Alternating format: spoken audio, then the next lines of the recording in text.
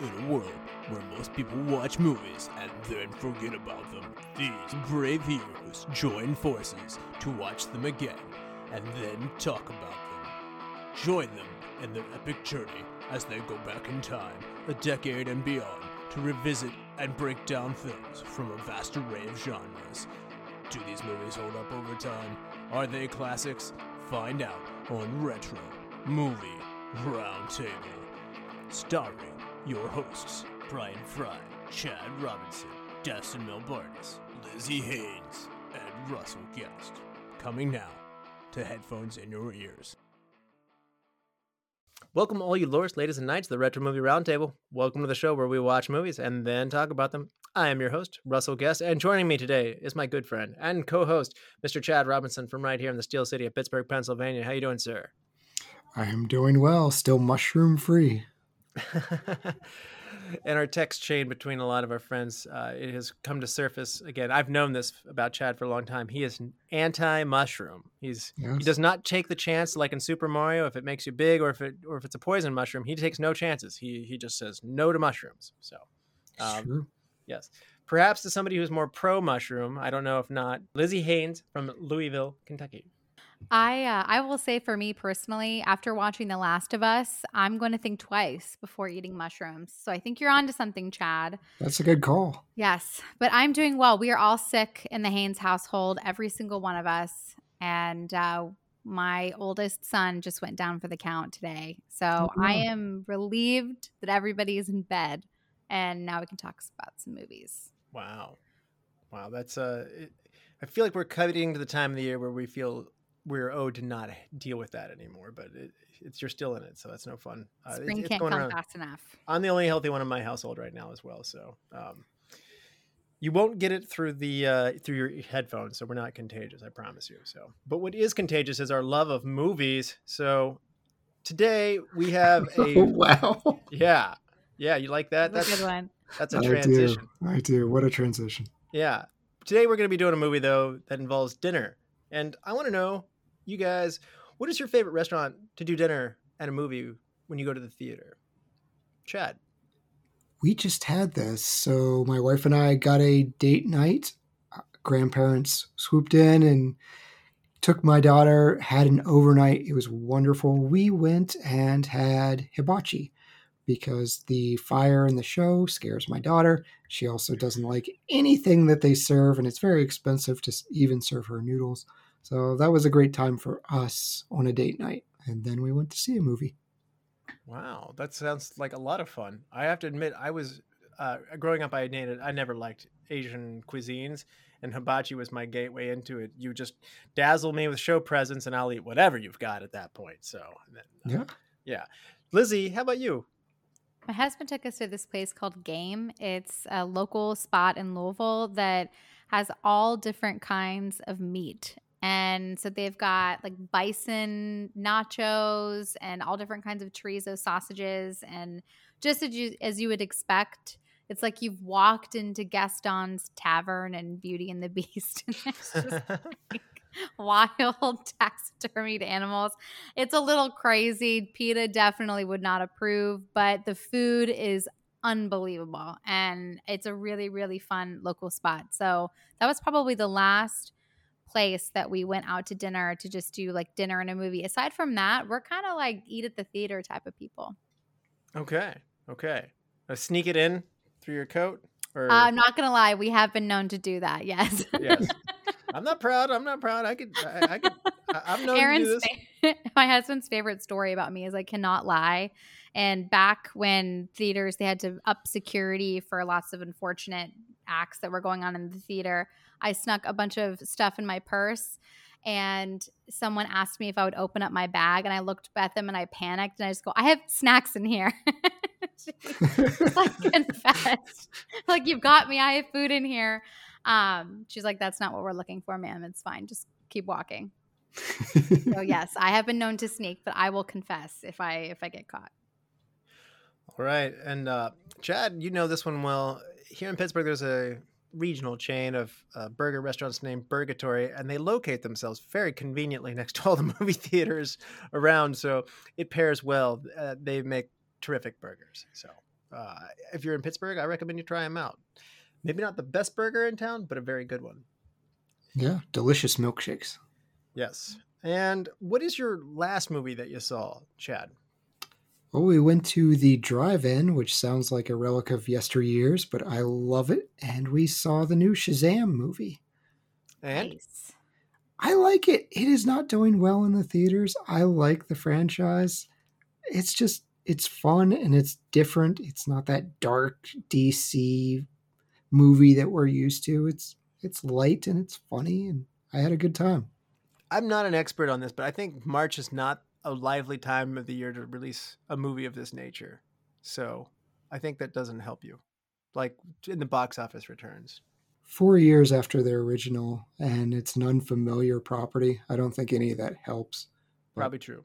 it's great. Lizzy, what's your last movie you saw? We saw Scream 6 in theaters.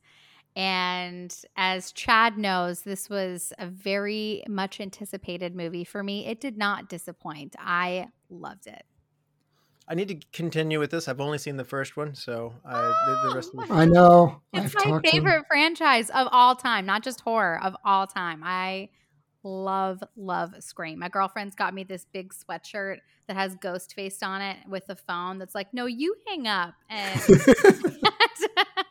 and of course, I went sporting that, and I took a picture in front of I mean, I'm like a mega fan. I don't geek out that much about movies to the point where I would go to conventions and things, but that's like on my list. That's bucket list for me.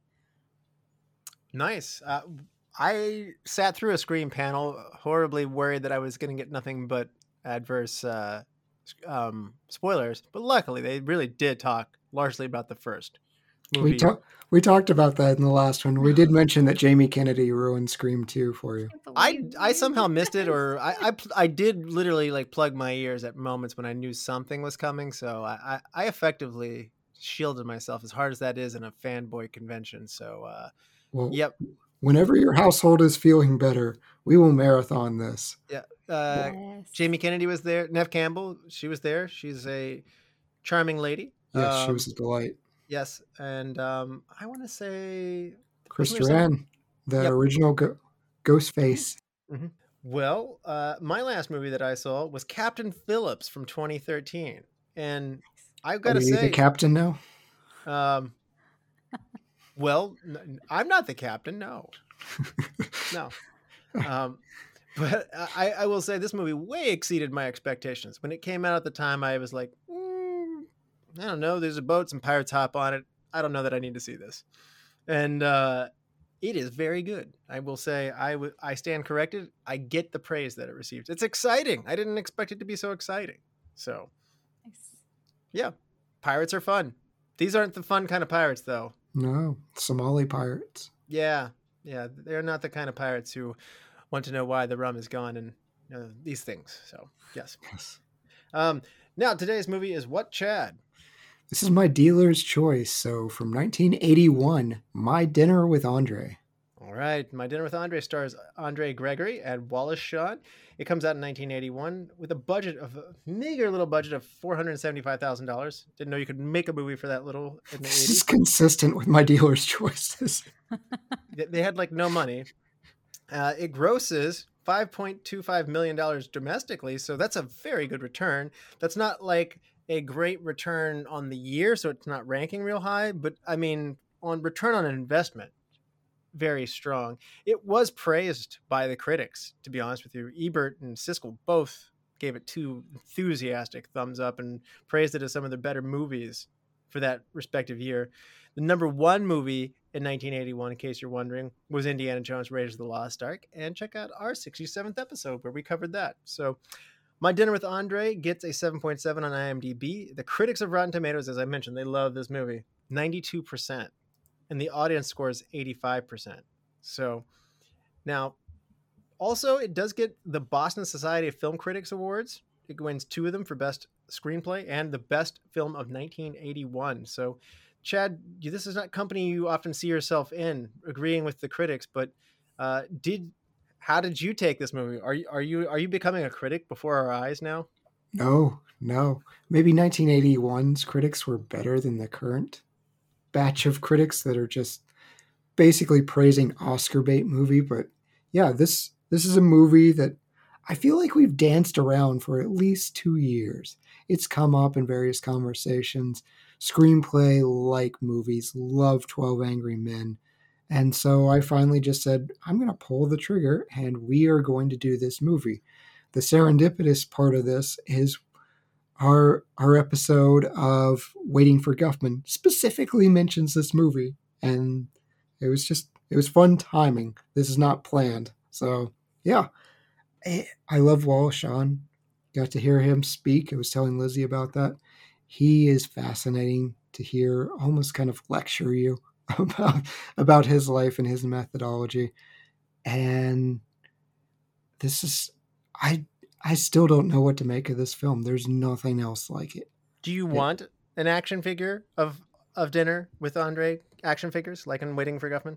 I would absolutely buy a My Dinner with Andre playset. That is fantastic. All right, Lizzy, had you seen My Dinner with Andre before? No, this was my very first viewing, and I have made a habit of, if I have not heard of it, I don't watch the trailer. I just press play.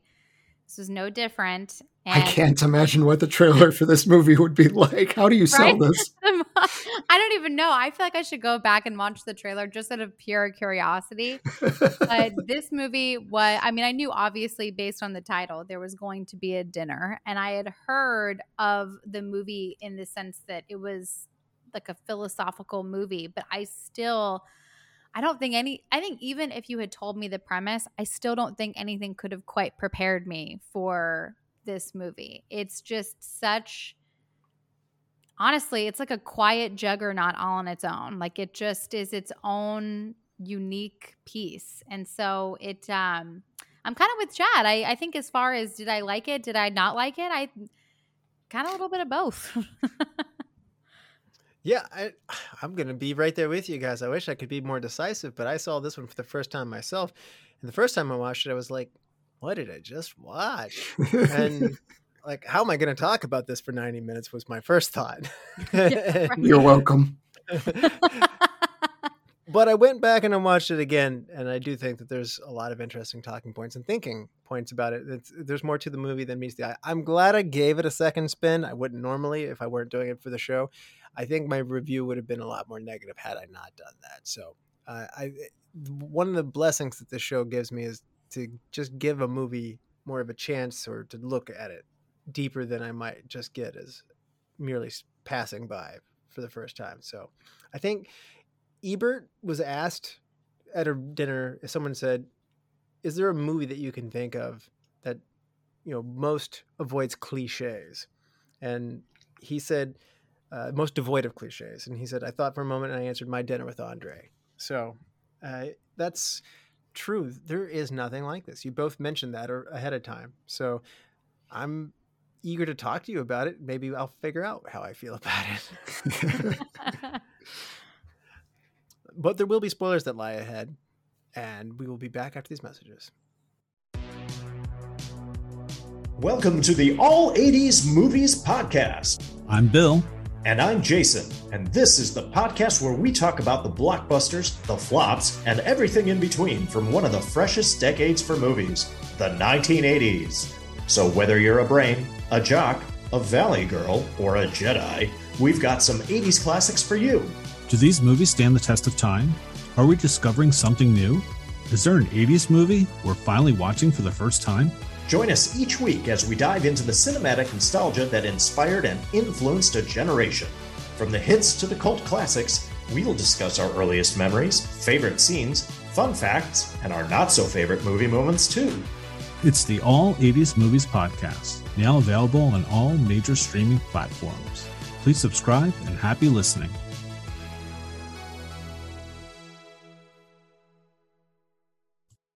Chad, we are back. And for those who haven't seen My Dinner with Andre since 1981, Chad, do you want to refresh their memories? Sure, I'll do my best. This is about a struggling playwright named Wally. He's dreading dinner with his old theater buddy Andre, who abandoned directing, and he goes on to have an extended midlife crisis. So over the next hour and a half, Andre regales Wally with fantastical and often geographically inaccurate tales of his travels, searching for greater meaning in life. Wally listens intently but clearly disagrees with Andre's conclusions. Wally finds meaning in simple things like a cup of cold coffee with no cockroaches or in an electric blanket. The two friends conclude their dinner and part on good terms. Wally takes a cab home and reminisces about the places he visited in his youth. He then tells his girlfriend Debbie all about his dinner with Andre. Short and sweet. Well, unlike anything that Andre says, but My goodness, those absolute soliloquies. I have to imagine while he's reading that script, he's like, "How long is this story?" Flipping page after page after page. Like, we do what? There's more? Lizzy, is Andre somebody you would want to go to dinner with? So the first 20 minutes of this movie, I would have answered absolutely not. Like 100%, I have zero interest because I have to be honest, our only context when we watch this movie is, or when the movie opens, is that Wally's going to go to dinner with Andre. The only prior context that we have is that Andre's was a once successful playwright who fell off the metaphorical stage of New York City, and that his friend George is like, hey, maybe you should check up on him. He's not doing too hot. And then when he's doing great, my thinking was, wow, this guy is full of BS. Like, what is like, is this all an act? And he's actually, going to hit Wally up for money. Like, where is this going? And I'm into the idea of wanting to share everything about what he did in Poland, and then, going to meet with Buddhist monks and, in the Sahara Desert. And I'm interested in all of that to an extent, but I did reach a point where I had to ask myself, where is this going? Where is this going? And my interest was not piqued until Andre finally arrived at his very long-winded point of the idea that he says it so perfectly. If you're just living habitually, you're not really living. And then from there, the whole conversation takes an entire pivot, and we're not talking about his own experiences anymore. Now we're truly talking about how we should be living and the human condition. And that, Andre, I could get into. Maybe like after a couple of drinks, it's like 2:00 in the morning, you're like sitting by a fire and like having one of those like really intense chats. That guy could be into for sure. Okay. Yeah, you got to get a couple of quail into him. Yeah, you have to get some quail into him. I'm like, okay, now that we're done, I mean, I appreciate that you had 40 men and women and all the cool, and I want to hear all the stories, but at a certain point, I just want to get to the crux of who you are and kind of what your agenda is with this dinner. And once it took a turn and now they're getting into more philosophical conversations, that was a lot. My interest was piqued finally after that. Yeah. And did you find yourself identifying more with one of them? I think they're both right and they're both wrong. I think that, to me, the two of them are the hyperbolic opposite versions of the book of Ecclesiastes in the Old Testament. So to summarize Ecclesiastes, it's basically like life is really hard and really awful, but at the same time, it has really beautiful moments that you can find. So because life is really hard and really awful, we should savor the really amazing moments and just praise God for them. And to me, that kind of felt like a little bit at what they're both grabbing at. Andre is like, we have to live in the moment. These people were zombies and we're just living day by day. We're creatures of habit. We're not actually challenging ourselves or really thinking or living. But then at the same time, thinking about where Wally's coming from too, of feeling like purpose is important. We need to have purpose. And being happy in the little pleasures of a cup of coffee that doesn't have a cockroach in it. And like, I think they're both right and they're both wrong. And I think it's okay to find joy in the little things in life. And it's okay to be I think sometimes that's where you find the most joy, is in the little smile that you get when you change your kid's diaper, or, the little tiny things that can really spark joy in you. But I think also it's very easy to fall into this state of kind of just going through the motions. And I think so. Andre is also correct in the fact that in our marriage, are we in a marriage? Are we actually happy with each other, or are we just glorified roommates? And all of his points about how we should be constantly striving to challenge ourselves, they're both right, I think. I love your point, because I'd literally written as well that Andre's discussion, they reminded me exactly of the book of Ecclesiastes. It's my favorite book in the Bible. And the theme over and over, depending on your translation, is meaningless, meaningless, or vanity, vanity. And here's a man, Solomon, had everything he could ever want: wisdom, power, money, women, and he declares it all meaningless. And that's what I was hearing with Andre too, is I'm going through all these weird experiences. I'm doing all these very strange things. I carried a flag with a swastika. Don't do that. Around. And it may have been haunted. It was a haunted flag. And I found no meaning. And it depressed me, because to Lizzie's point with Ecclesiastes, it's like you won't find meaning under the sun. The meaning is with God, with faith. For different people, it's going to be different things. But Andre didn't have something to latch onto, and it made me sad. It made me very, very sad. And so Russell was laughing at me before we got to this episode. He's like, "You're Wally," and there's no doubt. I am Wally. I am looking at Andre like, you are an annoying Reddit poster. Like that is who you are. Where he's just, I met a Swedish physicist who no longer watches television because it's turning him into a robot. Like, you are a pretentious tool, and I just want you to stop trying to impress me and tell me who you are. Mm-hmm. I think Chad would have gotten angry and said things way before Wally does. He's putting down Wally all the time, and yes. There's subtle little jabs, even talking about those that eat, and Wally had quail in his mouth. He was eating, and they pause. He's taking these little shots and denigrating him. Yeah, Wally puts up with a lot, and he is amazingly attentive. He is motivated. He is motivated because he needs money.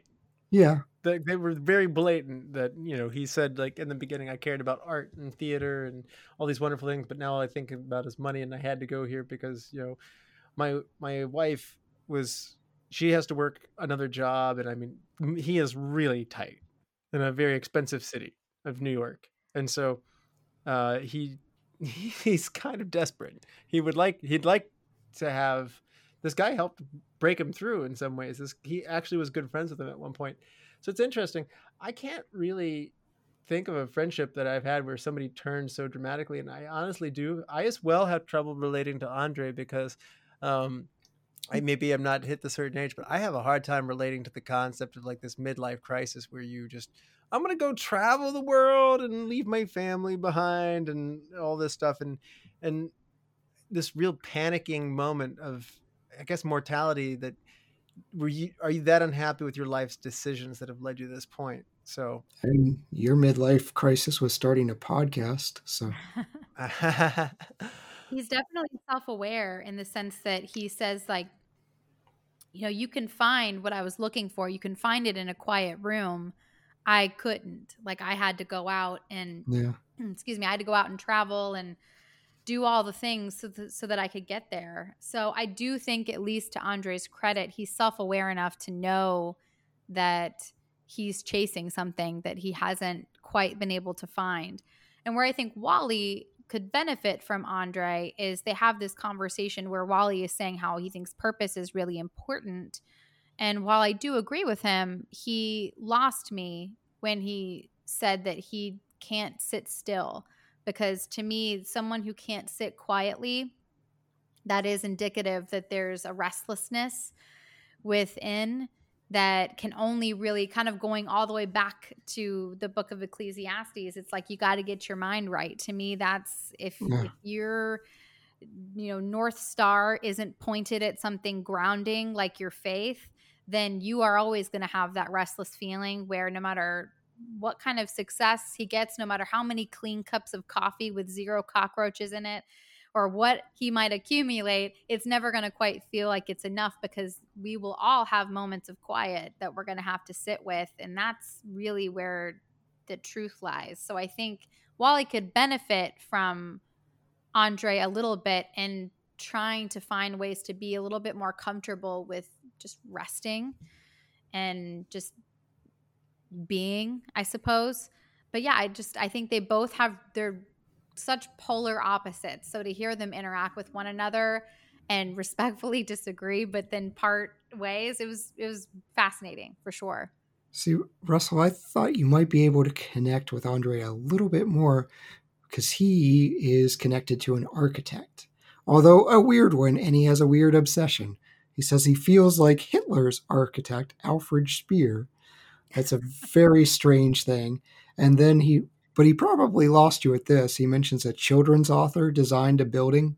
So apparently, your years of schooling at Tennessee completely went to waste. You should have just written a children's book and then designed a building. They'll just let you do that. And then he goes, architects don't know why it works, but it works. It's like, no, that's architect's job is to know why something works. Yeah, right.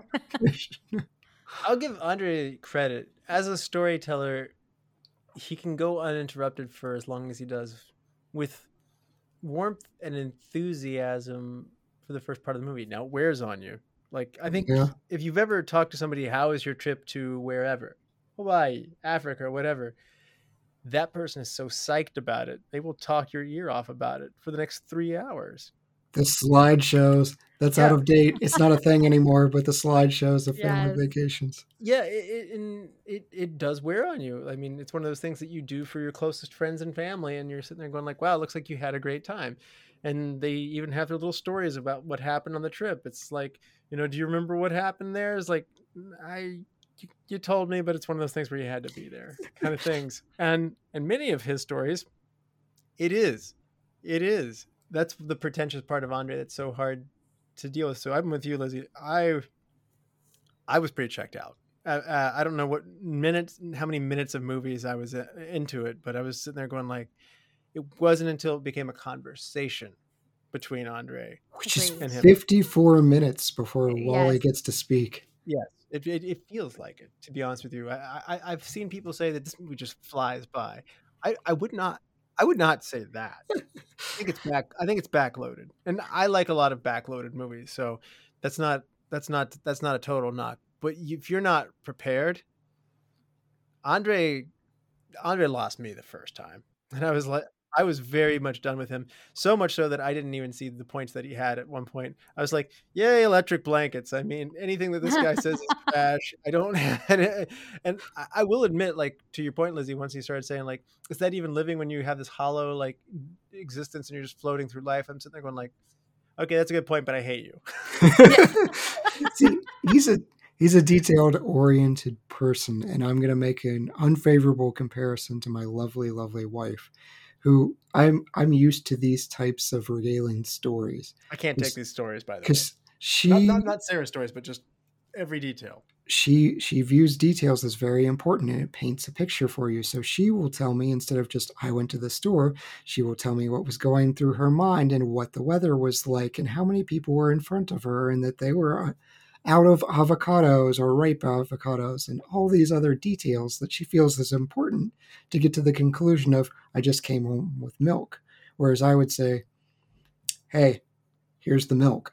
And it's just, I'm used to this kind of detail-oriented storytelling. It was just the other things that he's needling Wally with of, hey, everyone should go to Everest. And Wally's like, not everyone has $10,000 to do it. He's like, they've got to go now. Like, dude. And he gets really out there. Absolutely no one addresses the line of, he says Nazi demons. Why, if someone in the middle of our conversation of otherwise somewhat normal things, there were some weird things that happened, haunted flag and all, but if someone utters the phrase Nazi demons, I'm stopping the conversation. Like, elaborate. You gotta, oh, back up, Nazi demons, explain. And Wally's just, I don't know if he's checked out, but he's like, whatever, I'm going to let that go. You had sent it to me before we ever watched this, Chad, but it's not that far back now that Kyrie Irving and Kanye West both got in trouble for anti-Semitic thoughts. Particularly Kanye West was very blatant with his. And so there's a very funny YouTube clip called My Dinner with Kanye. And it superimposes Wallace Shawn sitting across the dinner listening to Kanye West's things, of which I will not repeat on the show at all. Gosh. But then having Wallace Shawn's disbelief on his face of like, why do you think that is? Right? Really, I mean, this has some of that too, though. We've got Andre saying he feels like a Jew in the 1930s being told to get out. It's like, please don't say that. It wasn't okay in 1980. It's not okay now. Someone step in and be like, hey, dude, your plight of an out-of-work playwright by choice is not comparable to 1930s Jews in Germany. Yeah. Really cringy moments there for sure. I think Andre had potential to be more interesting to me when, he's actually good at what he does, but he's so turned his back on that. I mean, Grotowski is a Polish theater director and theorist who changed the way acting is approached, and he's clearly this is his mentor. Like, he's starting to connect to interesting things, and as you start to read the creative side of him, and then he turns his back on that. So that's another thing that I'm really passionate about what I do. And so I could only imagine sitting across from somebody who's really engaged, perhaps from a designer, from a creative standpoint, and to sit there and say, it felt all really hollow to me and stuff like that. When in reality, I do identify with Wallace Shawn. He likes it so much that he's starving to do it. There's more lucrative ways of doing it. He could just go get a job at a number of places, but this is what he wants to do. He's choosing to create at great cost to him, and to have somebody who made it turn their back on it. And as you mentioned, Chad, it's a backhanded moment for Wally to be able to sit there and take. I get why he was dreading coming to the dinner. In addition to just, he's really weird, and he'd been warned. So the frustrated rant from Wally just screamed Russell, though, where he's ranting about a fortune cookie. Someone. Oh, yes. He's just like, this is no different than a fortune cookie. I'm like, yeah, that is a Russell argument right there. You have found meaning in a fortune cookie. Why? This magazine article written 40 years prior was not written just for the narcissistic Andre to find, with the weird handprints that all had an A involved with them.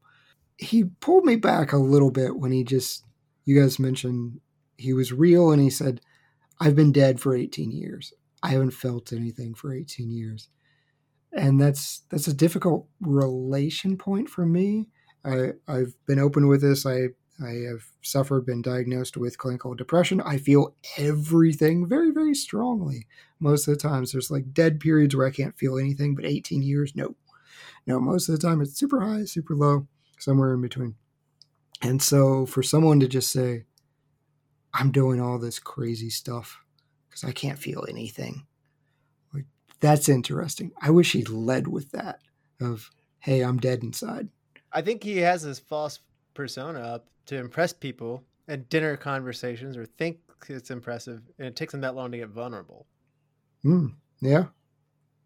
Yeah, I agree. I think he wants to earn their respect first before he goes in with what he, to him, probably feels like a bomb drop of, I don't feel anything inside, and I think I'm more or less a zombie in the same way that everybody else is. I think that he wants to feel like he's respected first. I think maybe so it softens the blow, perhaps.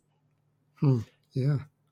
So apparently some people believe that Gregory and Shawn have said that they are playing themselves, and that they're playing characters with their own names. Yes. But yes, when asked about it, they said this is not necessarily the case. These characters are not. They may have pieces of them in their writing, but this is not necessarily who they are. So don't expect to go actually up to Andre Gregory and get your ear talked off. Thank goodness. And Wallace Shawn, I can attest, when you see him in person, he's not exactly what you're expecting. He's a far more thoughtful, intellectual type individual than his goofy roles that he often takes. He's not just Rex from Toy Story and from Princess Bride, the goofy.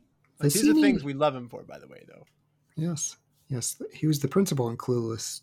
Yes, yes, Yeah. yes. So it's interesting. They said if they ever were to make it again, they would switch roles. I couldn't see Wally in that role. I just don't think that. I don't think he lacks the enthusiasm and the kind of eccentric personality that I think would be necessary to portray Andre. I think I definitely believe that he's an intellectual man, but I think that that's kind of what makes him work so much for Wally. Because, I mean, just because Wally isn't climbing Everest doesn't mean he's stupid. I think his argument is very sound in finding meaning in small purposes and the little joys in life. He's just a very intellectual, kind of by the book guy. And that just, I think that works way better for just Wallace's like overall personality. And I have to say also like aesthetic. Like he's just kind of like this lovable little nerd, and I just don't think that he's I could. 5'0". He's a little grumpy Jewish man. That's I just you're saying don't there's think no that way I around could that. see him coming in and being like, "You are never gonna believe this." I was lowered down into a grave, and then they put planks of wood on top of me. I don't see him being able to deliver that enthusiastically. I don't think he could have the pretentious nature of saying, they grew trees there that did not grow in the island, and they would get the bugs to just go away by asking them to kindly remove themselves from the plants. It's like, I can't see Wallace Shawn delivering these lines. Exactly, yeah. Like, not in earnest. It would be more comedic. The cadence and just the tenor of his voice where it cracks and goes up and down. I think it would be very funny of him saying lines like, things just rarely go haywire now. Yes. Like him talking about Marlon Brando and the chaos introduced by the acceptance of the Oscar by the Native American woman. If he's talking about Pan the Fawn, it would be funnier, but that's not really what you want with Andre. That's fair. I do think back to, this reminded me, one of the first shows we did was Sleuth, and we did a comparison of the 70s version of Sleuth with the O's version of Sleuth. And there you have Michael Caine, who plays the young man in the first movie, and then he plays the older man in the newer version, and Jude Law plays the younger man. And it's an interesting thing when the same actor literally changes position in a two-man kind of movie, which, by the way, Sleuth is outstanding. Do watch the one with Laurence Olivier and Michael Caine, the old one first. It's amazing, but it's really interesting to see what Kenneth Branagh did with the new version. I would like to see My Dinner with Andre revisited and just see it's an interesting experiment. It worked for Sleuth, and granted, the first one's much better. I think the first one would be better, but because they both said they'd want to do it, I don't know if you never know if this is said in joking, but I'd be into it, or a play performance of it. Why not? Oh, definitely a play. This would be easy to do. I thought it started out as a play, and Wallace Shawn said, no, this was always a movie. It was not meant for theater like that, but it would be an easy transition. Yeah, I'm actually shocked to hear that. It really had play energy, so I had assumed that it was a play first. Yeah, and Andre Gregory had been away from acting in theater for a long time, and this was him getting back to it. So he's like a natural fit for it in that regard. So there's a little shred of him there. Yeah. And Shawn knew Gregory and wanted to tell this story, and even working with a biographer at one point, he suggested to develop a story consisting of a conversation just between the two of them, intent and coming from their contrasting personalities and anecdotes. So it is these two guys. It wasn't going to happen with two other people. So it's truly their creation. I think it's interesting that they went out and got Louis Malle, the director. Chad, as a director, what do you do when you're handed something like this? Like you said, it just feels like the play. Like, how are you supposed to bring this to the screen? I thought it was an interesting challenge. Well, he did us a major favor, and Dustin is out there smiling somewhere. He cut an hour from this movie. Thank God. Wow. Mercifully. Mercifully. And Wallace Shawn is mad about it, but this was a Wow. 3-hour movie, or a nearly 3-hour movie. Lizzy, did you need more of that? No, I mean, that was.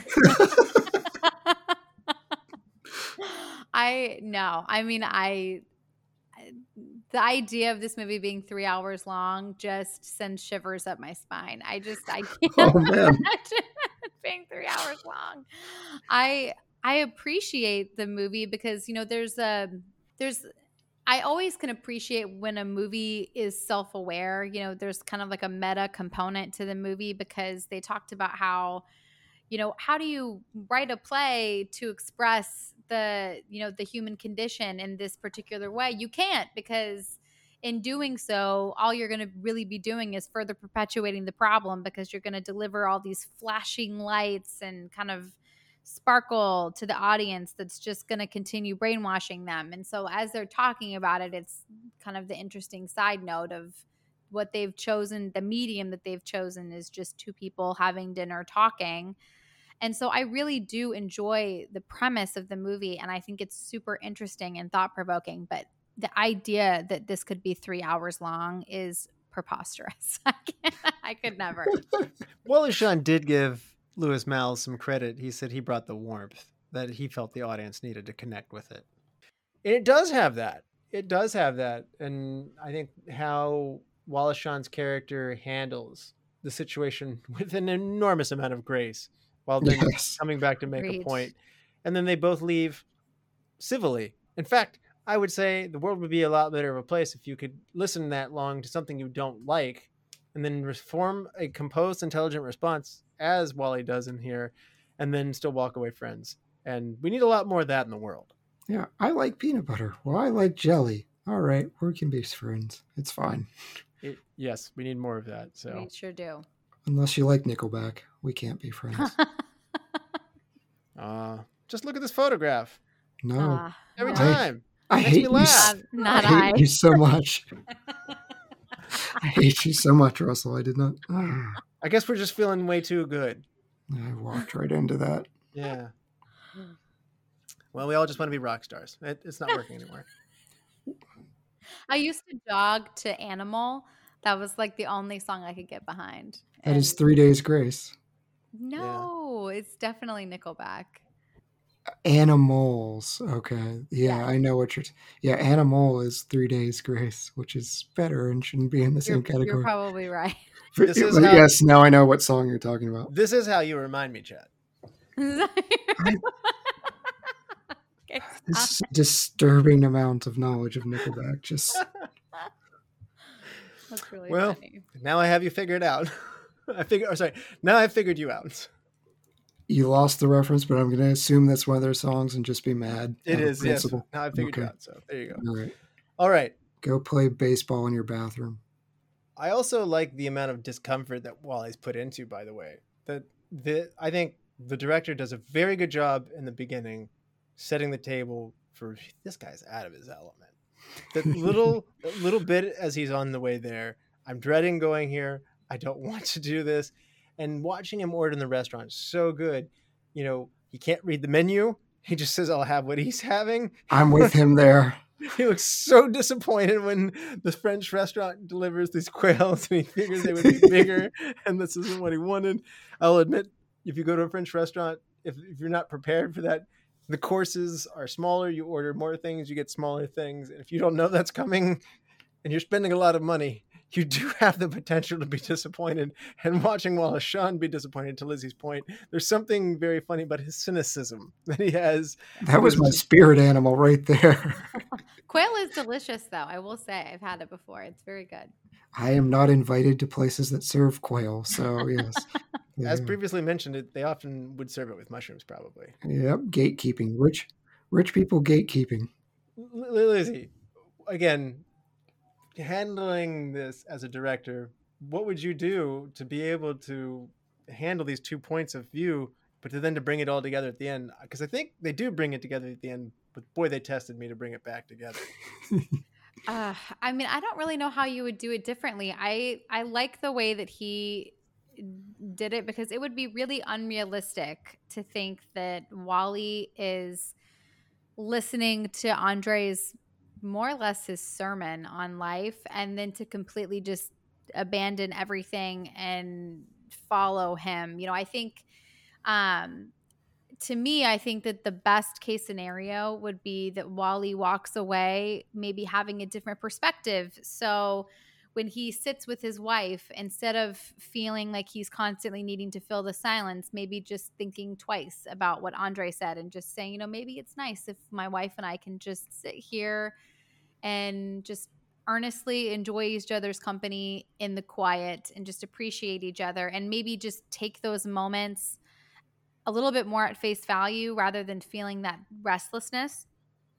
And I think that's kind of the hope I think that they're putting into you is that maybe Wally is starting to just digest and chew on what Andre is saying and kind of adopt that. And then hopefully Andre is leaving with, you know, he said his piece, he said everything he wanted to say. And, you know, maybe with the hope that he one day finds what he's looking for is that, you know, what I think Andre really wants is to be able to sit in a quiet room and still feel that fulfillment and not have to climb Everest. And so you don't really have a bow wrapped up on Andre, but you just kind of at least hope that one day he figures it out. But I don't know how else the director would really end it. I think this idea of two people having dinner that have completely different ideologies, I think the best that you can hope for is that they respectfully disagree and part as friends like they did. You want Andre to find that human spark. And to Russell's point earlier about remaking this, Andre says the last human burst was in the 1960s, which was 20 years from the point of this movie. And that since then, humans have progressed towards becoming robots. I want to see how that matches up with, okay, now we've got cell phones in our face while we're eating dinner. Like, right. You want to see robots? Here's Facebook. Here's TikTok. Here's Instagram. What now, Andre? Right. He's going to be reminiscing. You're like, man, the 90s were the last great burst of humankind. Pre-AOL. Like, I want to see this spark of, oh yeah, it can get worse. We can get worse as a civilization. It can get worse. But I think you also, I think you're absolutely right. Like right now, we just covered Network with Russell and I did a couple weeks ago. And so there's this whole big kind of conversation there as well of what truth is and if it's malleable. And I think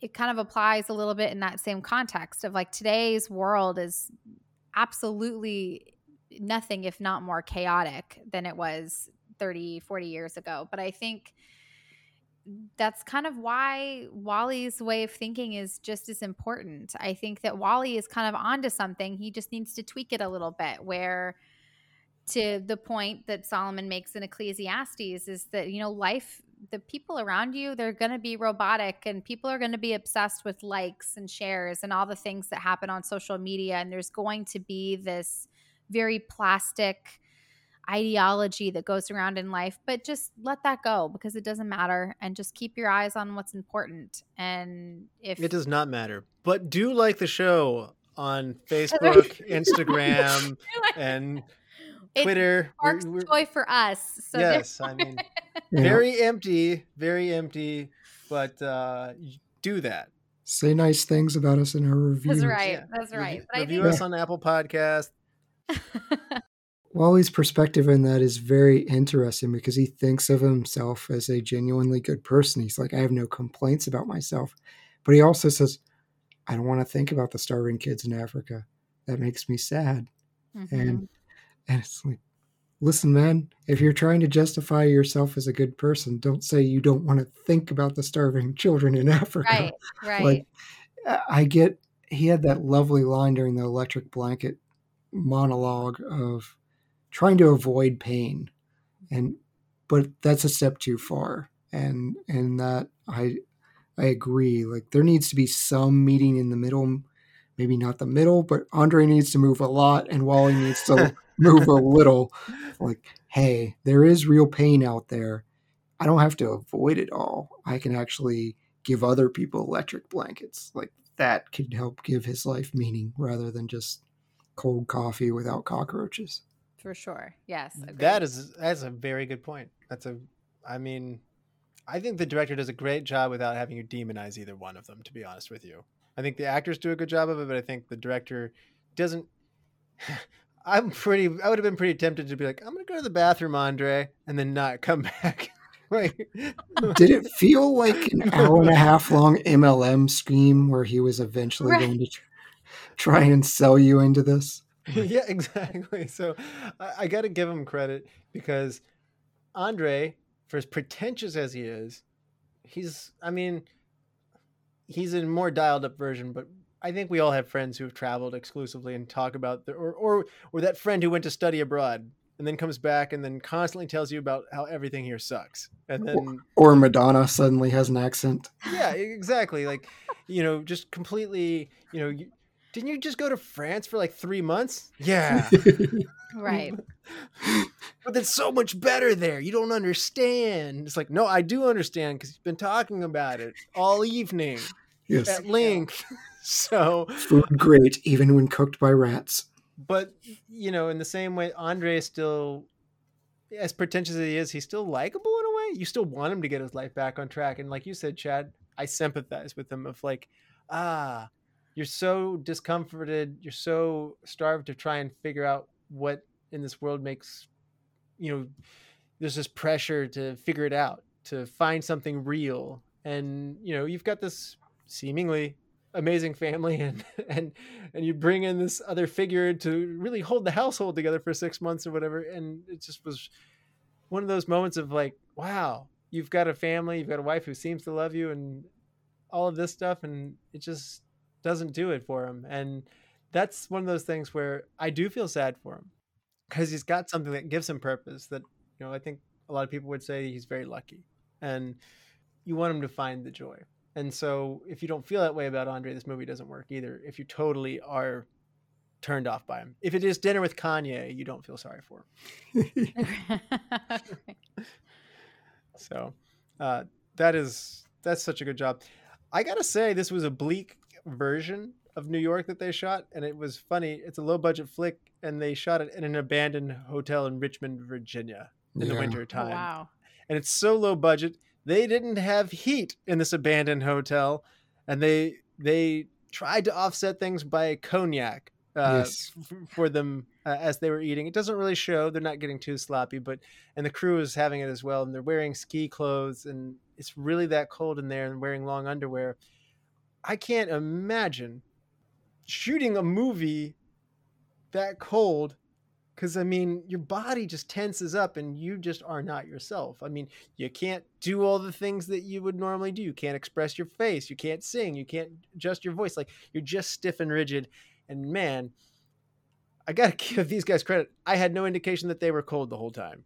But you're leaving out the best part of that story, Russell. And electric blankets. Yes, they had electric blankets. Stop, they had electric blankets. They did. They did.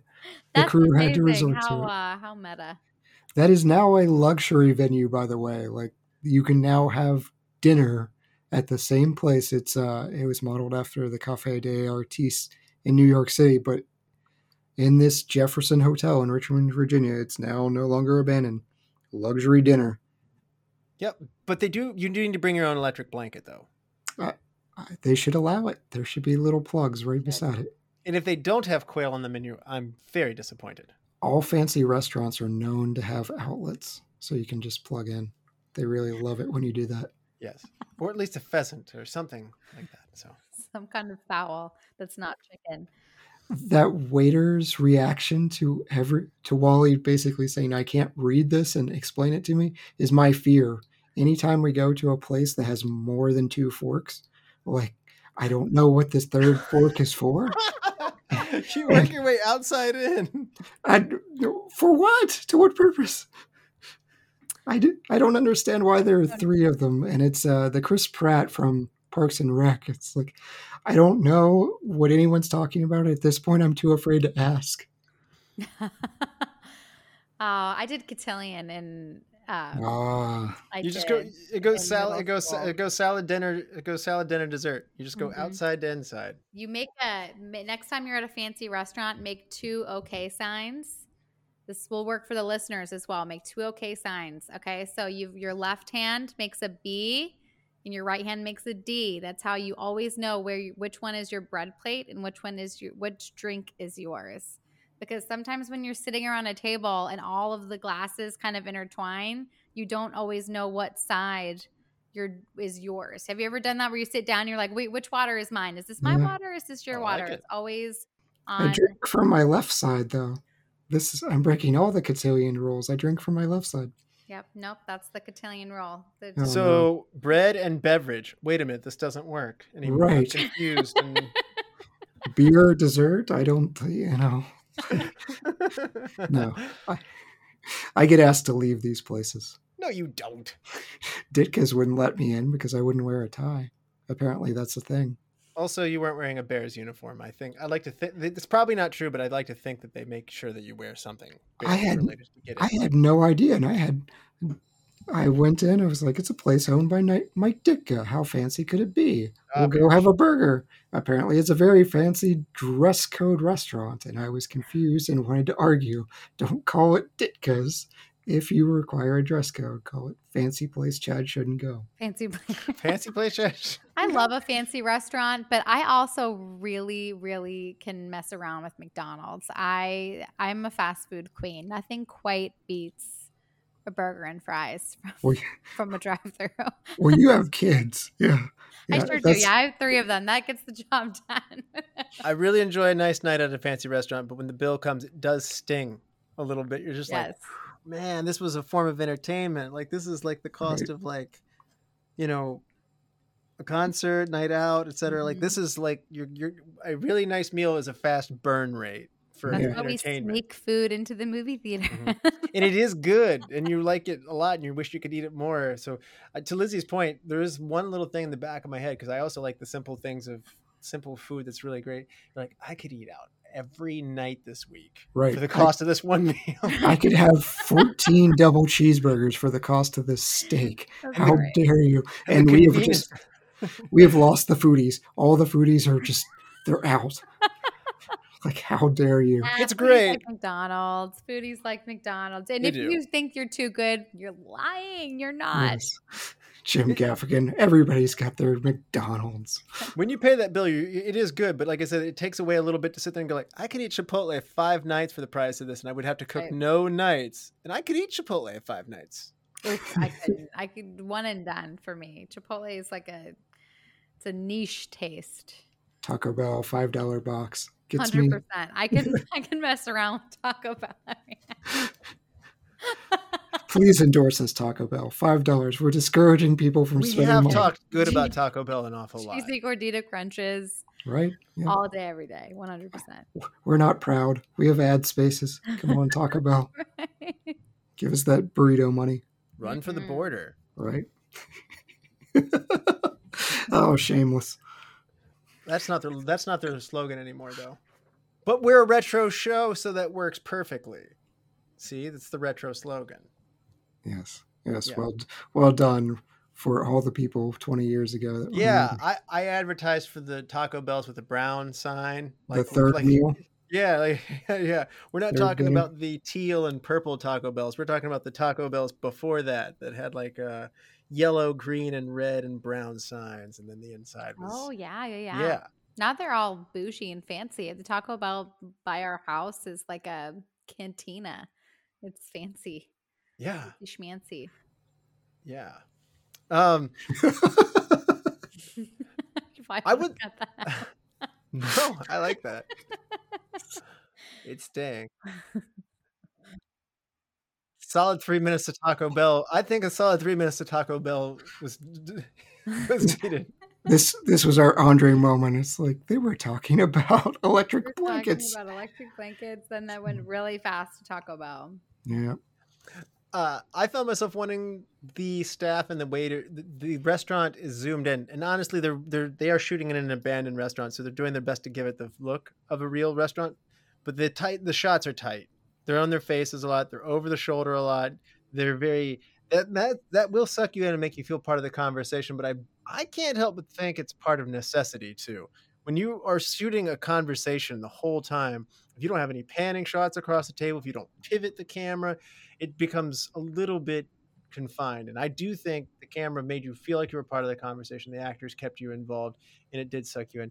But as a human being in a conversation, your eyes will periodically, even if you're paying attention to the person you're talking to, it's just human nature. You got to look in the distance sometimes. And I felt like there was some times where I just wanted a little bit of relief. And maybe that's just because I wanted some relief from Andre.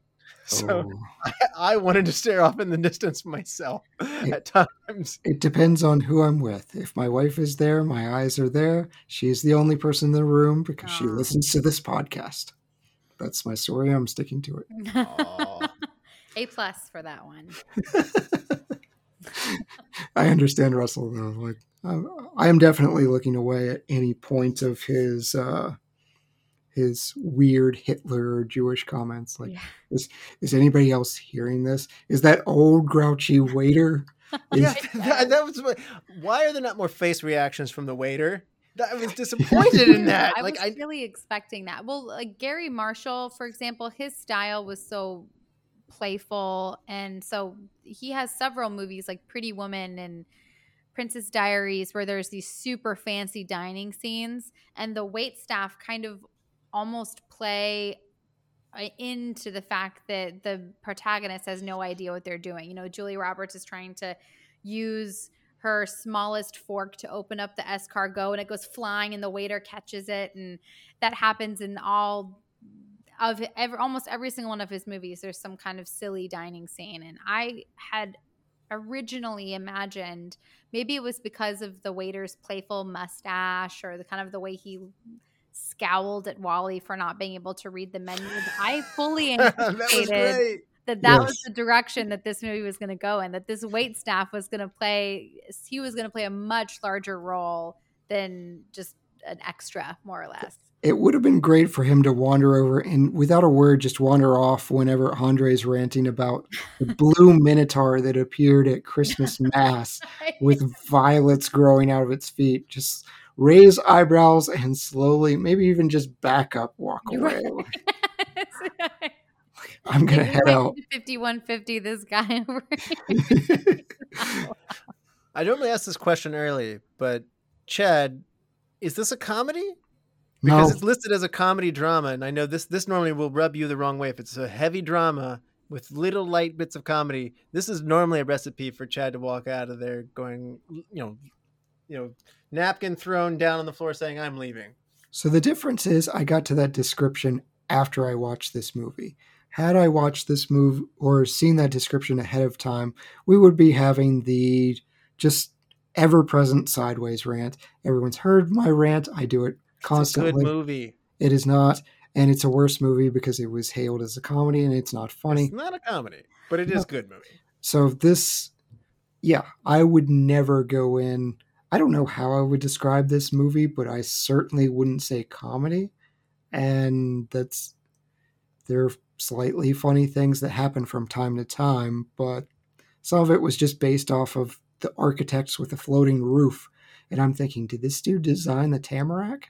This is a very strange building in West Virginia that we've described as being built for the sole purpose of so the aliens know where to land. It's a very strange structure. And so that stuff is funny to me. Or blue minotaurs. It's a cultural center, by the way, for all those non-West Virginians listening. So it's But it's a strange looking roof and structure altogether. It could have been designed by a children's author. I don't know. But you can Google it out there if you're not familiar with Tamarack. So there you go. I like the story that somebody I knew who went to a camp drove through West Virginia to get to the camp that we were actually at. And they thought that all of the rest stops in West Virginia were as nice as Tamarack. And they said, "Your rest stops are nice, man." I said, "Really?" And they're like, "Yeah, we stopped at one in Beckley and it was so nice. They had upscale restaurants and art being for sale." And I'm like, Oh, you stopped at 10, right? Yes, they're all like that. Yes. All of the rest stops are like that. We serve quail. We serve Oh.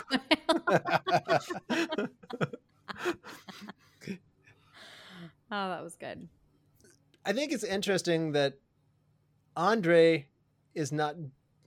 I guess he's been broken out of this world of high society, so he still likes this restaurant. How did Andre come to this restaurant? Is what I want to know. Like, he doesn't seem dressed more formally, like somebody who likes the pomp and circumstance. I don't think Andre would pick this restaurant in New York City. He seems like the kind of guy who would pick some random shawarma place or something really exotic that would make Wally uncomfortable by like eating Indian food when he doesn't want to branch out or something like that. This restaurant doesn't feel like Andre's choice to me. I agree. I think it feels a little paradoxical that he wants to eat at such a bougie restaurant. I imagine exactly like you said, like Along Came Polly, where Jennifer Aniston drags Ben Stiller. Ethiopian, yes. Yeah, his IBS acts up. Or even a mom and pop's diner, or just something that is kind of removed from, because I mean, I'm sure the quail is delicious, but I think there's two components to fine dining. You go for really good food, but you also go for the ambiance and kind of the entire experience altogether. But I think somebody that is trying to make a point about really finding the true richness in life and it not being about the glitz and the glamour, then you really wouldn't care about a nice restaurant. You would be like, well, if all I care about is eating good food, I can get good food at a ton of different places. A soul food kitchen or something like that. Yes, that don't require me to wear a coat and tie. So he's not wearing a coat and tie either. No. Yes, but don't they make Wally put one on in the beginning, or is he already wearing his brown jacket? He's got his tan jacket on, doesn't he, from the get-go? Yeah. He's trying hard. Like, he's got the white shirt. Like, yes. You know, he's not like, there shows insecurity, the black tie. Like, he goes probably maybe a little bit overboard, stiff. Like, and that fits Wally so well with his wardrobe. Of like, it does. I think I'm gonna just dress up, and like, this whole thing is uncomfortable for me. This tie that I wear 3 times a year is uncomfortable to me, and somehow Wallace Shawn exudes all of that. So yeah, I just took it as, I mean, he's still trying to show off. It's still a fancy restaurant, but I think Andre is trying to ground himself again. He's trying to return back to that old life and back to when he felt something happier. And so while he's still showing off, he's not trying to go full on eccentric with this. That's a good possibility. Like, in reaching out to an old friend, he's trying to rekindle something that may have made him happy at one point in time. I'll buy that. Music. Lack thereof. I was gonna say, they didn't have any money. They didn't have any money to purchase a lot of music, so yeah, they play the piano at 1 hour and 48 minutes. That is the first time we hear music. Nice restaurants have people playing the piano in them quite often, so I felt like the atmosphere in this restaurant was empty. So they probably just tuned it out. I assume the piano was playing that whole time, and just we finally are allowed to hear it. Did I just not notice this? There's probably something in the opening shots of someone pounding away on the piano, but yeah, it's like everything lifts. It's right after Andre's last line of where's that sun, which is a very confusing line, by the way. And then the piano comes in, and we see that the restaurant is completely empty. Yes, that is true. I don't know. I felt like I keep wanting to make this funnier than it is, and that's my problem. So you think they're trying to play them out? Yeah, I would think you could use musical notes. You could use musical notes to, like when Andre says something particularly audastic, like the music could like falter a beat as if like the piano guy might even hear it, or just like the song like stops abruptly. You can use music to get laughs in more direct or indirect ways, and I find Wallace Shawn to be funny, even though he's not trying to be hilarious. There's something just wired into me that says, this Wallace Shawn guy's a riot. Everything he does is funny. And I can't tell you how happy I was when he just said the word inconceivable in passing. He's not saying it with the emphasis that it is when Princess Bride, but I threw my hands up. He's like, she's just inconceivable, which is a good word. Like, that's a nice word. And I was like, Yay! He said it. You could certainly jazz it up with the music if nothing else. Wallace Shawn, when Wally exclaims, he put a swastika on your flag. Like, Dun, dun, dun. you hear that record scratch? Yes, that's these little things may seem Yeah. cheap and hammy, but I like them, and I want the comedy in this one. I would lean into some of this a little bit more with Andre at times, and the facial reactions of Wallace Shawn are fantastic. When he just looks at him, furrows his brow, and like his lip gets a little bit stiff, and like, huh? Like, Yeah. He even does that after the insane roof, the floating roof that no one understands. And he's like, architects don't know. And Wally, his reply was perfect. He just goes, yep. And then they move on. I kind of like the absence of music. I feel like it achieves the point, because I think the writer, director, everybody kind of behind the machine of this movie is really trying to, I think, get you to kind of marry both ideologies and just really walk away with not necessarily changing your thought process, but at least kind of marinating on just what you've just heard. So I think the lack of music is really trying to just help you focus on that purely. And then I like the piano afterwards, because the piano music itself is super ambiguous. Like, it's, to Chad's point, like, it's not telling you how you're supposed to feel. It's just this very kind of generic, almost like what just happened kind of piano that's playing.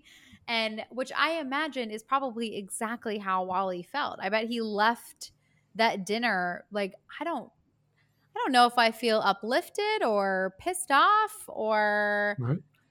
relieved. I got relief in his voice. Like, I don't know how I feel. Maybe I feel all of those things all rolled into one. And so I liked that the music kind of was slightly confusing in that way as well. He has that great line of, I don't want to give up my electric blanket, Andre. He has dug his heels in. Funny enough, that's actually been a topic of discussion between my husband and I, like, before I watched this movie, is that I want a heated blanket and my husband really doesn't. And we're like kind of in like an argument of if we should get a heated blanket or not. It helped us out. They make mattress pads where you can turn each side on individually. Ooh, okay, that might be the winner. I just want to be warm. Like, I'm that freak that sleeps with socks on, and like I just love being warm and toasty at night. While Aaron is like, he wants like to almost be cold, and so we just can never quite find that perfect balance. Yeah, I also like it warm at night. So I just don't like it as warm as Mary does. So we both can. Like, I'm more of a level 3 person and she's more of a level 6 person. And that works out quite nicely. Yeah, they come to our house in parkas. They are just so cold.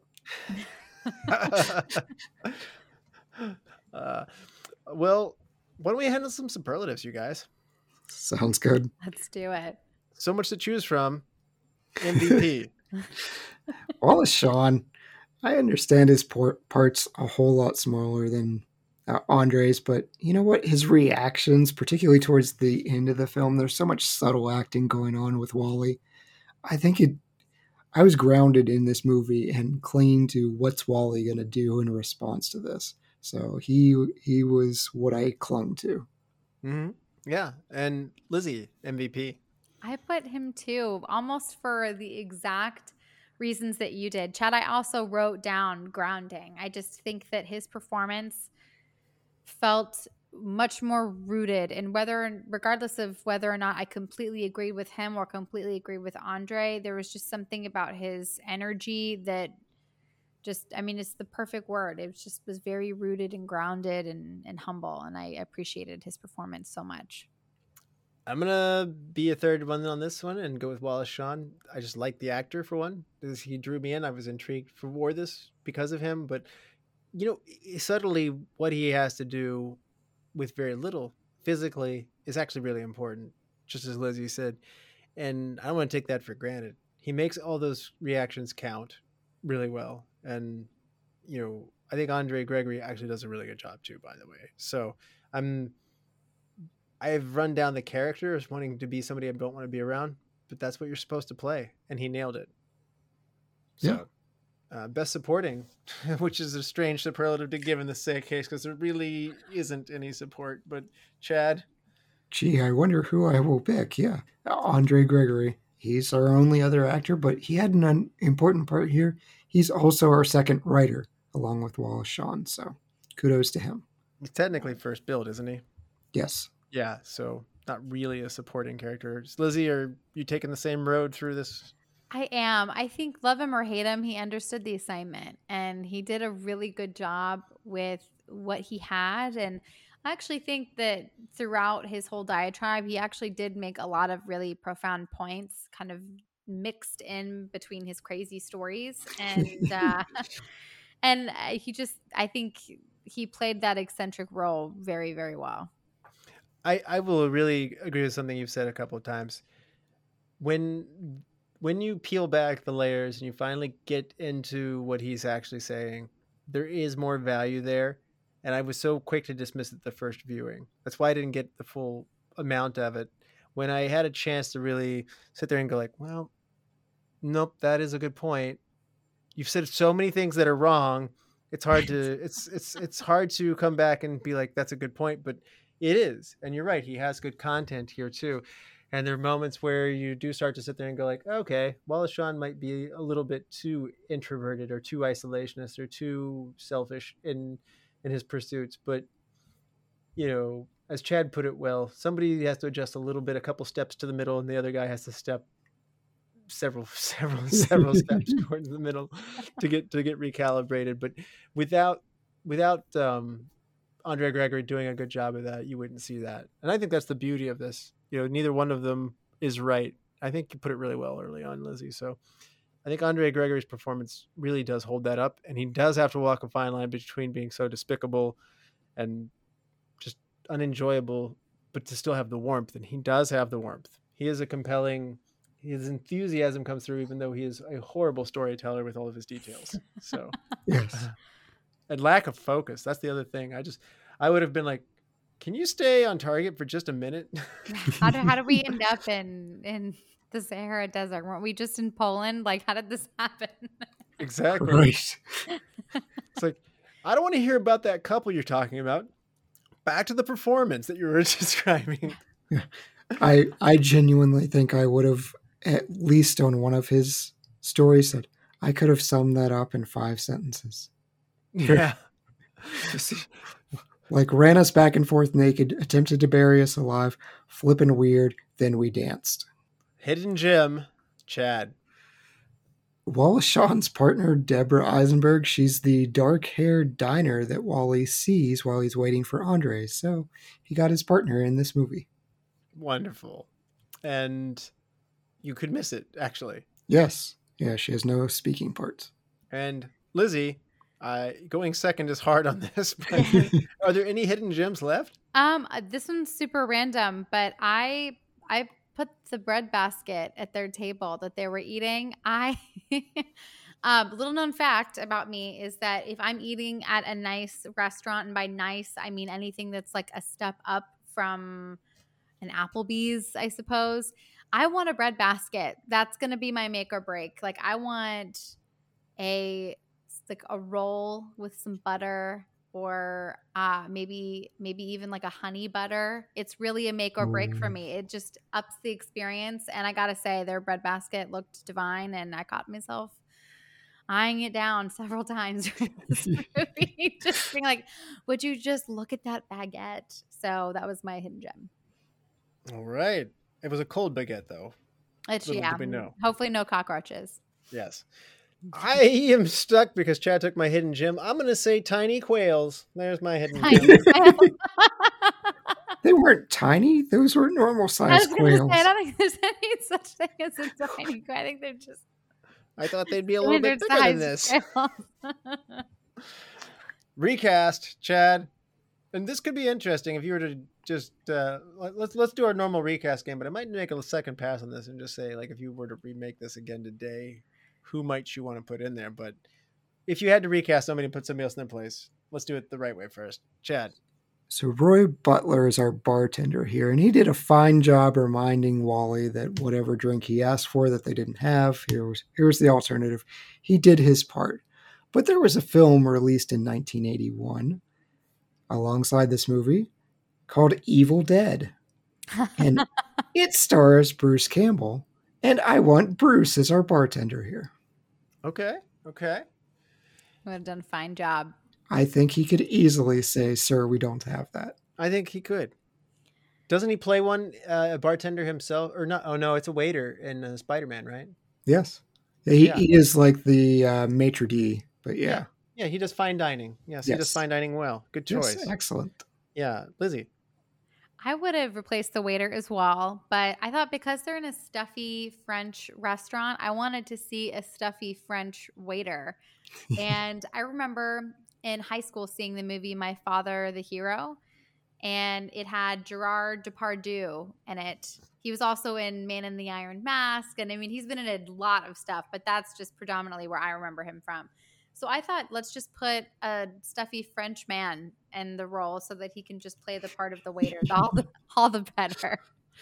That would be good. I went bigger. I went fishing bigger here. I'm sorry. Andre Gregory, he did a good job, but what if Christopher Walken played Andre Gregory? It would be so distracting for me. It would be. The stories would take twice as long. That's your 3-hour movie. Swastikas.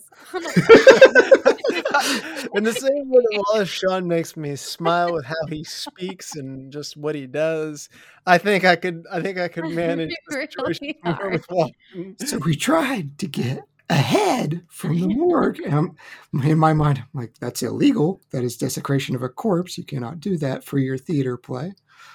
It would just be good, I mean, I think everything that he says would be great. Beehive. A flag. That'd be really funny. I mean, could you see him saying Grotowski? Like, that would be great. Grotowski. Chiquita, my wife. Yeah.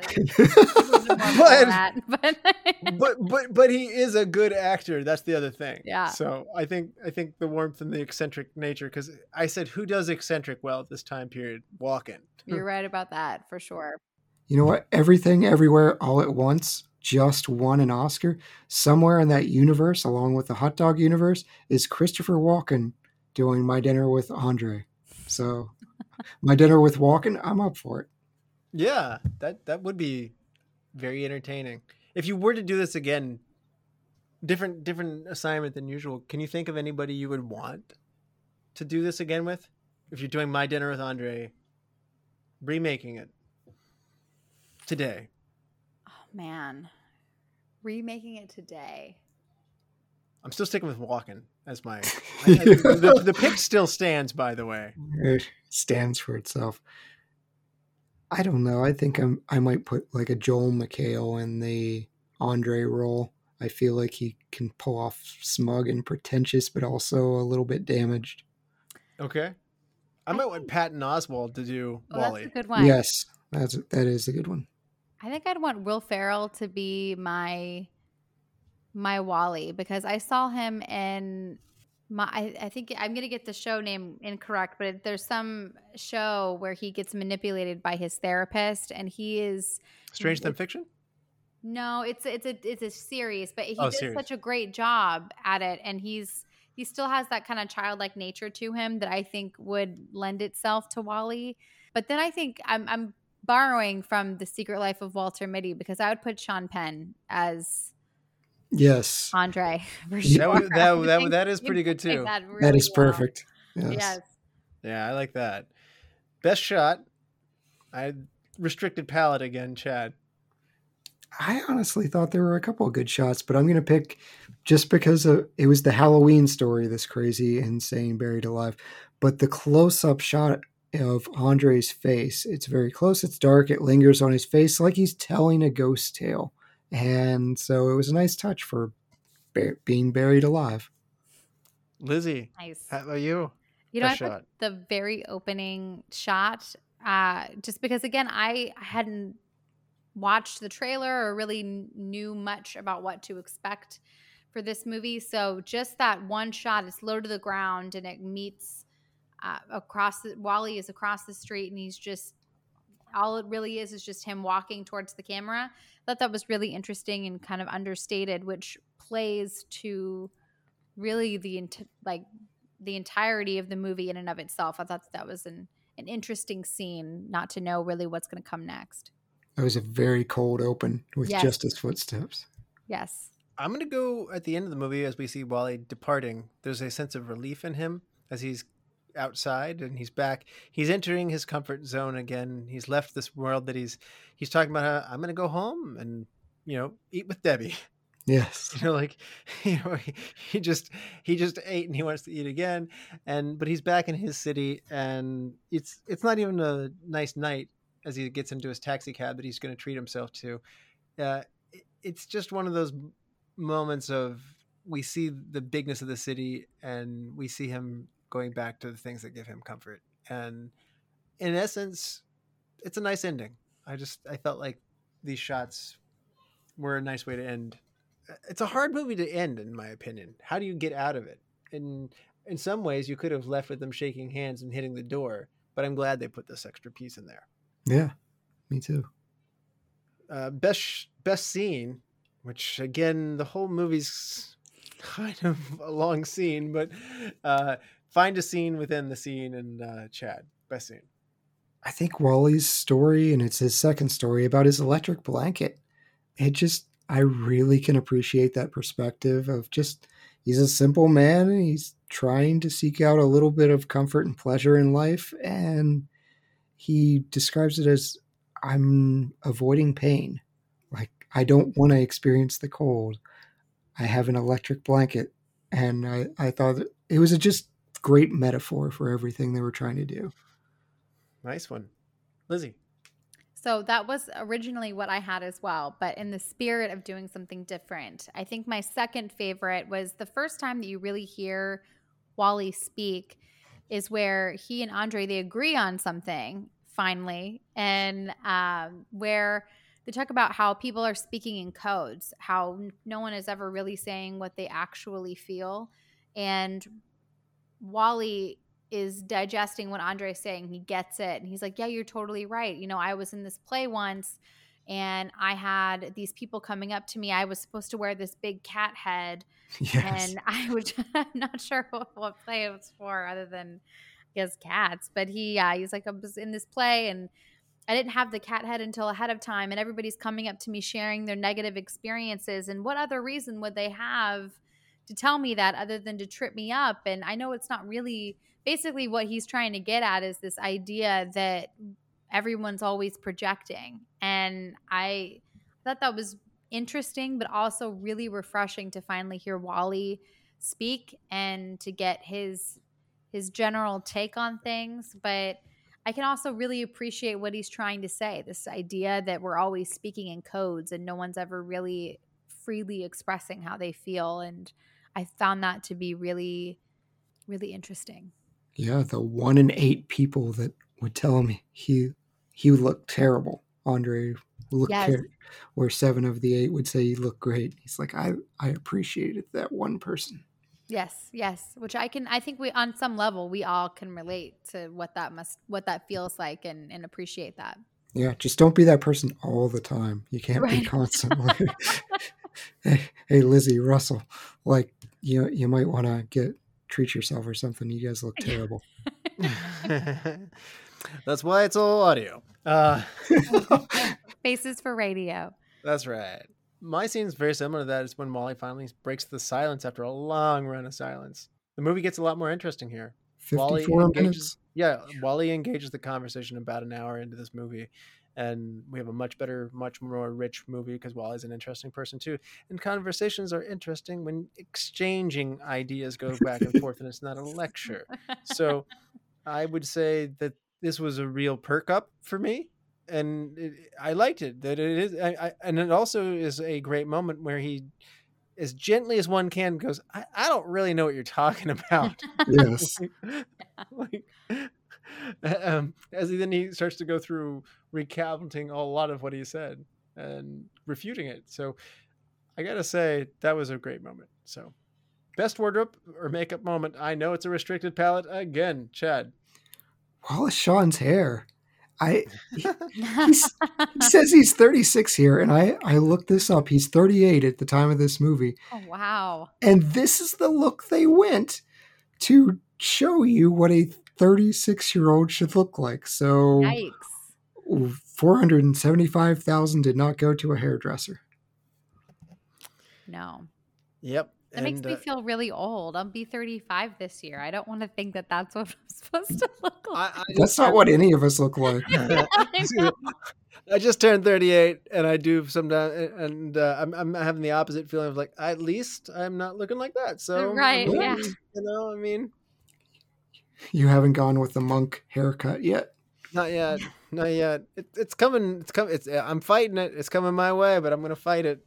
That's right. So, Lizzy, best wardrobe or makeup moment. I put the Wally's brown jacket. To me, that just is like the most 80s classic sports coat there could be. It felt like the most quintessential 80s jacket. Also very safe for Wally. Like, yes. You know, it's a non-statement pick, so it's very suiting of him. Yeah. I'm going to say the difference in Wally and Andre is my best wardrobe moment. You have Andre who just, there's a casualness of like an ease of, I'm wearing this because I'm underdressed and I don't care, you know? And there's this, it goes with the attitude of like, yeah, none of this is real anyway, kind of, and I'll eat here if I want to, they'll serve me. I have money. And, you know, he's not like a total slob, so it's believable that this is just comfortable for him. And the discomfort that you see in Wally, which is indicative of how he feels about the whole night. So I don't know how much money, they didn't have hardly any money to pay a wardrobe department. So I'm assuming they just picked it themselves, but, you know, I think they picked wisely. Change one thing, Chad. It completely defeats the purpose of this movie, but I think I would have liked Andre to just take even the smallest step towards Wally's perspective. Maybe concede like a point or two instead of just arguing with everything Wally says. And maybe even he's like, you know what? My apartment has gotten pretty cold. Maybe I'll look into an electric blanket. Just give me that. No, he's going to stay safe in his little sanctuary colony. With the 40 people that play an instrument but can't speak English. It was beautiful. Gosh. If a play starts out like that, I'm out. Right. I'll be honest with you. If you made this today, is Andre more hipster than he is? Yes. Yes, 100%. Yes. Mm-hmm. Or if you make it earlier, is he obnoxiously hippie? You might be getting the most tolerable time period to get an Andre. Yeah, that is a fascinating point. There's like a bro movie. Oh my gosh, it's like completely lost me on what it's called, but it's got Michael B. Jordan and Zac Efron and Miles Teller, and they're just like these out of college bros, and how Miles Teller is able to land a girl to come home with him for the night. He's like, you know, sometimes I just like walk around the city without shoes because like, don't you ever like, you know, want to know what it feels like to just be homeless? You know, do you ever experience that feeling where you just need to know? Like that kind of, and like the whole moment is supposed to be like this kind of moment, but the fact that Andre like has that energy but with total earnest, and so it made me laugh, kind of reminded me of that. Nice. Lizzy, change one thing. I would make the movie shorter. The honorary Dustin change one thing. I don't think that this movie really has any business being 2 hours even. The idea that when you said that it was almost 3, I just about jumped out of my skin. I think this movie could have been 70 minutes easy. Like, I think that they could have trimmed so much fat from what Andre was trying to say. He told 1 or 2 interesting stories. I think you could have cut out all of the, you know, anti-Semitic remarks that just do not hold up, and you could have cut out so much of just the randomness. They didn't hold up then either. That's the point. I know, yeah, they didn't work then, and but I think you could have cut out so much just because I think the only purpose of them is to just show how just out of kind of whack Andre is, and you want to set this overall tone of him just being so disconnected from reality, to then be kind of snapped back of him being like, but it's for a reason, because I'm actually alive, and for them to carry into that diatribe. And I think they could have gotten there a lot faster. That's a great point. And my change one thing is Wally needs to talk more. In the first third of the movie, it's not a conversation. He's interesting, and if he injects more than just questions, then we'll get more than just this, empty, I did this, I did this, I did this, I did this. And the first half an hour of the movie is pretty empty because you're not getting the real Andre. You're getting this front of, like she said, it's just, this movie is interesting because it's a concept between connections and disconnections. And, they're each connecting and disconnecting to reality and people in different ways, and they have different problems. It doesn't become evident until they both start talking and making points. So I'm with Lizzy in many ways. I'm kind of doing what Lizzy said, but just I'm saying, give this guy some lines earlier, which is probably going to shorten the movie, ironically, even though I'm putting more words into it. So that just lets Andre talk less. Best quote, Chad. I really think of myself quite smugly. Just a great Wallace Shawn line. Yeah. And Lizzy, best quote. I'm actually going with an Andre quote. I liked the quote, if you're just operating by habit, then you're not really living. I think that, like him or not, I think it's a really profound point, and it's definitely something to marinate on. I like when Wallace Shawn says, we can't be direct, so we end up saying the weirdest things. See, I thought you had alluded to it earlier. I thought you were going to go with, I don't know what you're talking about. I mean, I know what you're talking about, but I don't really know what you're talking about, which is how I felt the entire movie. That is true. Yeah. You know what? That probably should be my pick. But I actually felt like this line was something that I felt myself. People either are so worried about hurting somebody's feelings or how they'll be perceived or whatever, they don't say what they mean. And I'm not somebody who sits there and reads how somebody's feeling particularly well. So I wish they would just tell me. So I often find myself sitting there going like, well, if you felt that way, why didn't you say so? So I find that out often. So when that line hit, I was like, yes, that's true. All right. We've come full circle. And on a 5-star scale with half-star intervals, we've all said we don't know what to make of this movie, but now it's time that we make it. Chad. This is my dealer's choice, and I'm still not sure if I feel bad about it or not. I'm going to give this like the most confused 4 stars I'll ever give, because I genuinely don't know that I like this movie. I respect what it was trying to do. Maybe other people are connecting with Andre. I would be fascinated in having a dinner with someone that connected with Andre and was like, he's really speaking to me, even through all this gibberish. But there's nothing else like it. I'm going 4 stars because why not, I guess. And Lizzy. I went 4 stars as well. Oh my goodness. I did. I think that it's an interesting thought piece in the sense that, watching this movie, it really does yield really interesting conversation. And it really just kind of gets to the nitty gritty of, what are we doing here and what's this about? And I think I can really dig that. And I really appreciate and respect this movie for being so quiet yet so loud at the same time. But I will not give it a 5 because I just don't think that this movie has any rewatchability to it. I think that this is like you watch it and then I'm just going to carry on with my life. Like I will never. You're not going to get all your friends together and be like, "We're watching everybody." Yes, like, you guys, we're in for a treat tonight. I would love to see that. It's like, it's ladies' night. Are we watching Magic Mike? Oh no.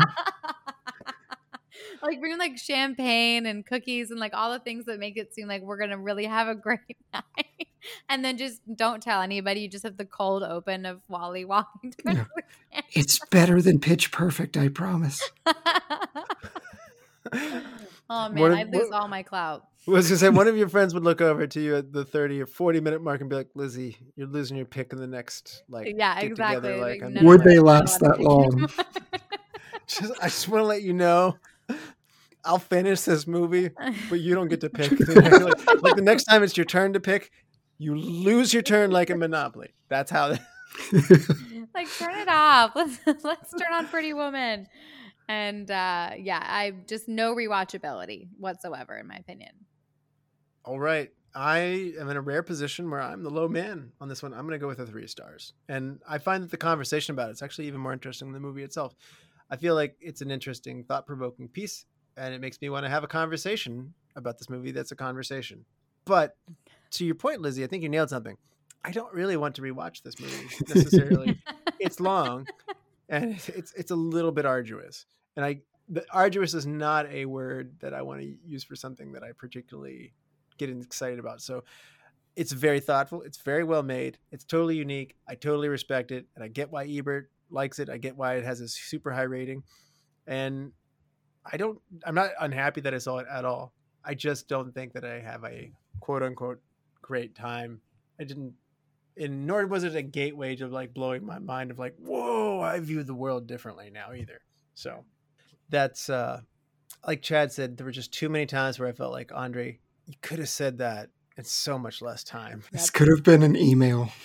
This could have been an email. So, God. Chad, do you want to help me pick a movie for next time? I would love to. So after the small scale movie, we're ready for some big 90s action adventure. Option 1, Hook from 1991. When Captain James Hook kidnaps the children and adult Peter Pan must return to Neverland and reclaim his youthful spirit in order to challenge his old enemy. Option 2, The Fifth Element from 1997. In the colorful future, a cab driver unwittingly becomes the central figure in the search for a legendary cosmic weapon to keep the evil Mr. Zorg at bay. It's better than that sounds. Option 3, The Mummy from 1999. An archaeological dig in the ancient city of Hamunaptra. No, let's try again. An archaeological dig in the ancient city of Hamunaptra? It's not a question. An archaeological dig in the ancient city of Hamunaptra. An American serving in the French Foreign Legion accidentally awakens the mummy, who begins to wreak havoc as he searches for the reincarnation of his long-lost love. Also better than it sounds. Fantastic movie, but we haven't done sci-fi in forever, so The Fifth Element it is. Not The Fourth Element. No, not The Sixth either. 1, 2, 5. Yes. All right. Thank you so much, you guys. And hey, we made it 90 minutes talking about a movie. We did it. We did it.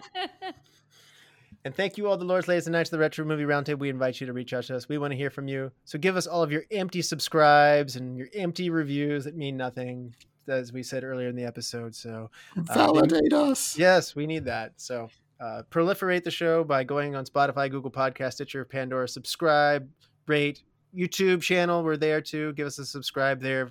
Like us on Facebook, Instagram, follow us on Twitter at @movie_retro, and email us at retromovieroundtable@yahoo.com. And producing and providing this podcast is fun, but not free. So we invite you to support the show at our Patreon page at www.patreon.com/Retro Movie Roundtable. Any contribution is much appreciated and will go towards making the show better for you, the listener. As always, thank you for listening. Be good to each other and watch more movies. Lizzy? Rufio, Rufio, Rufio.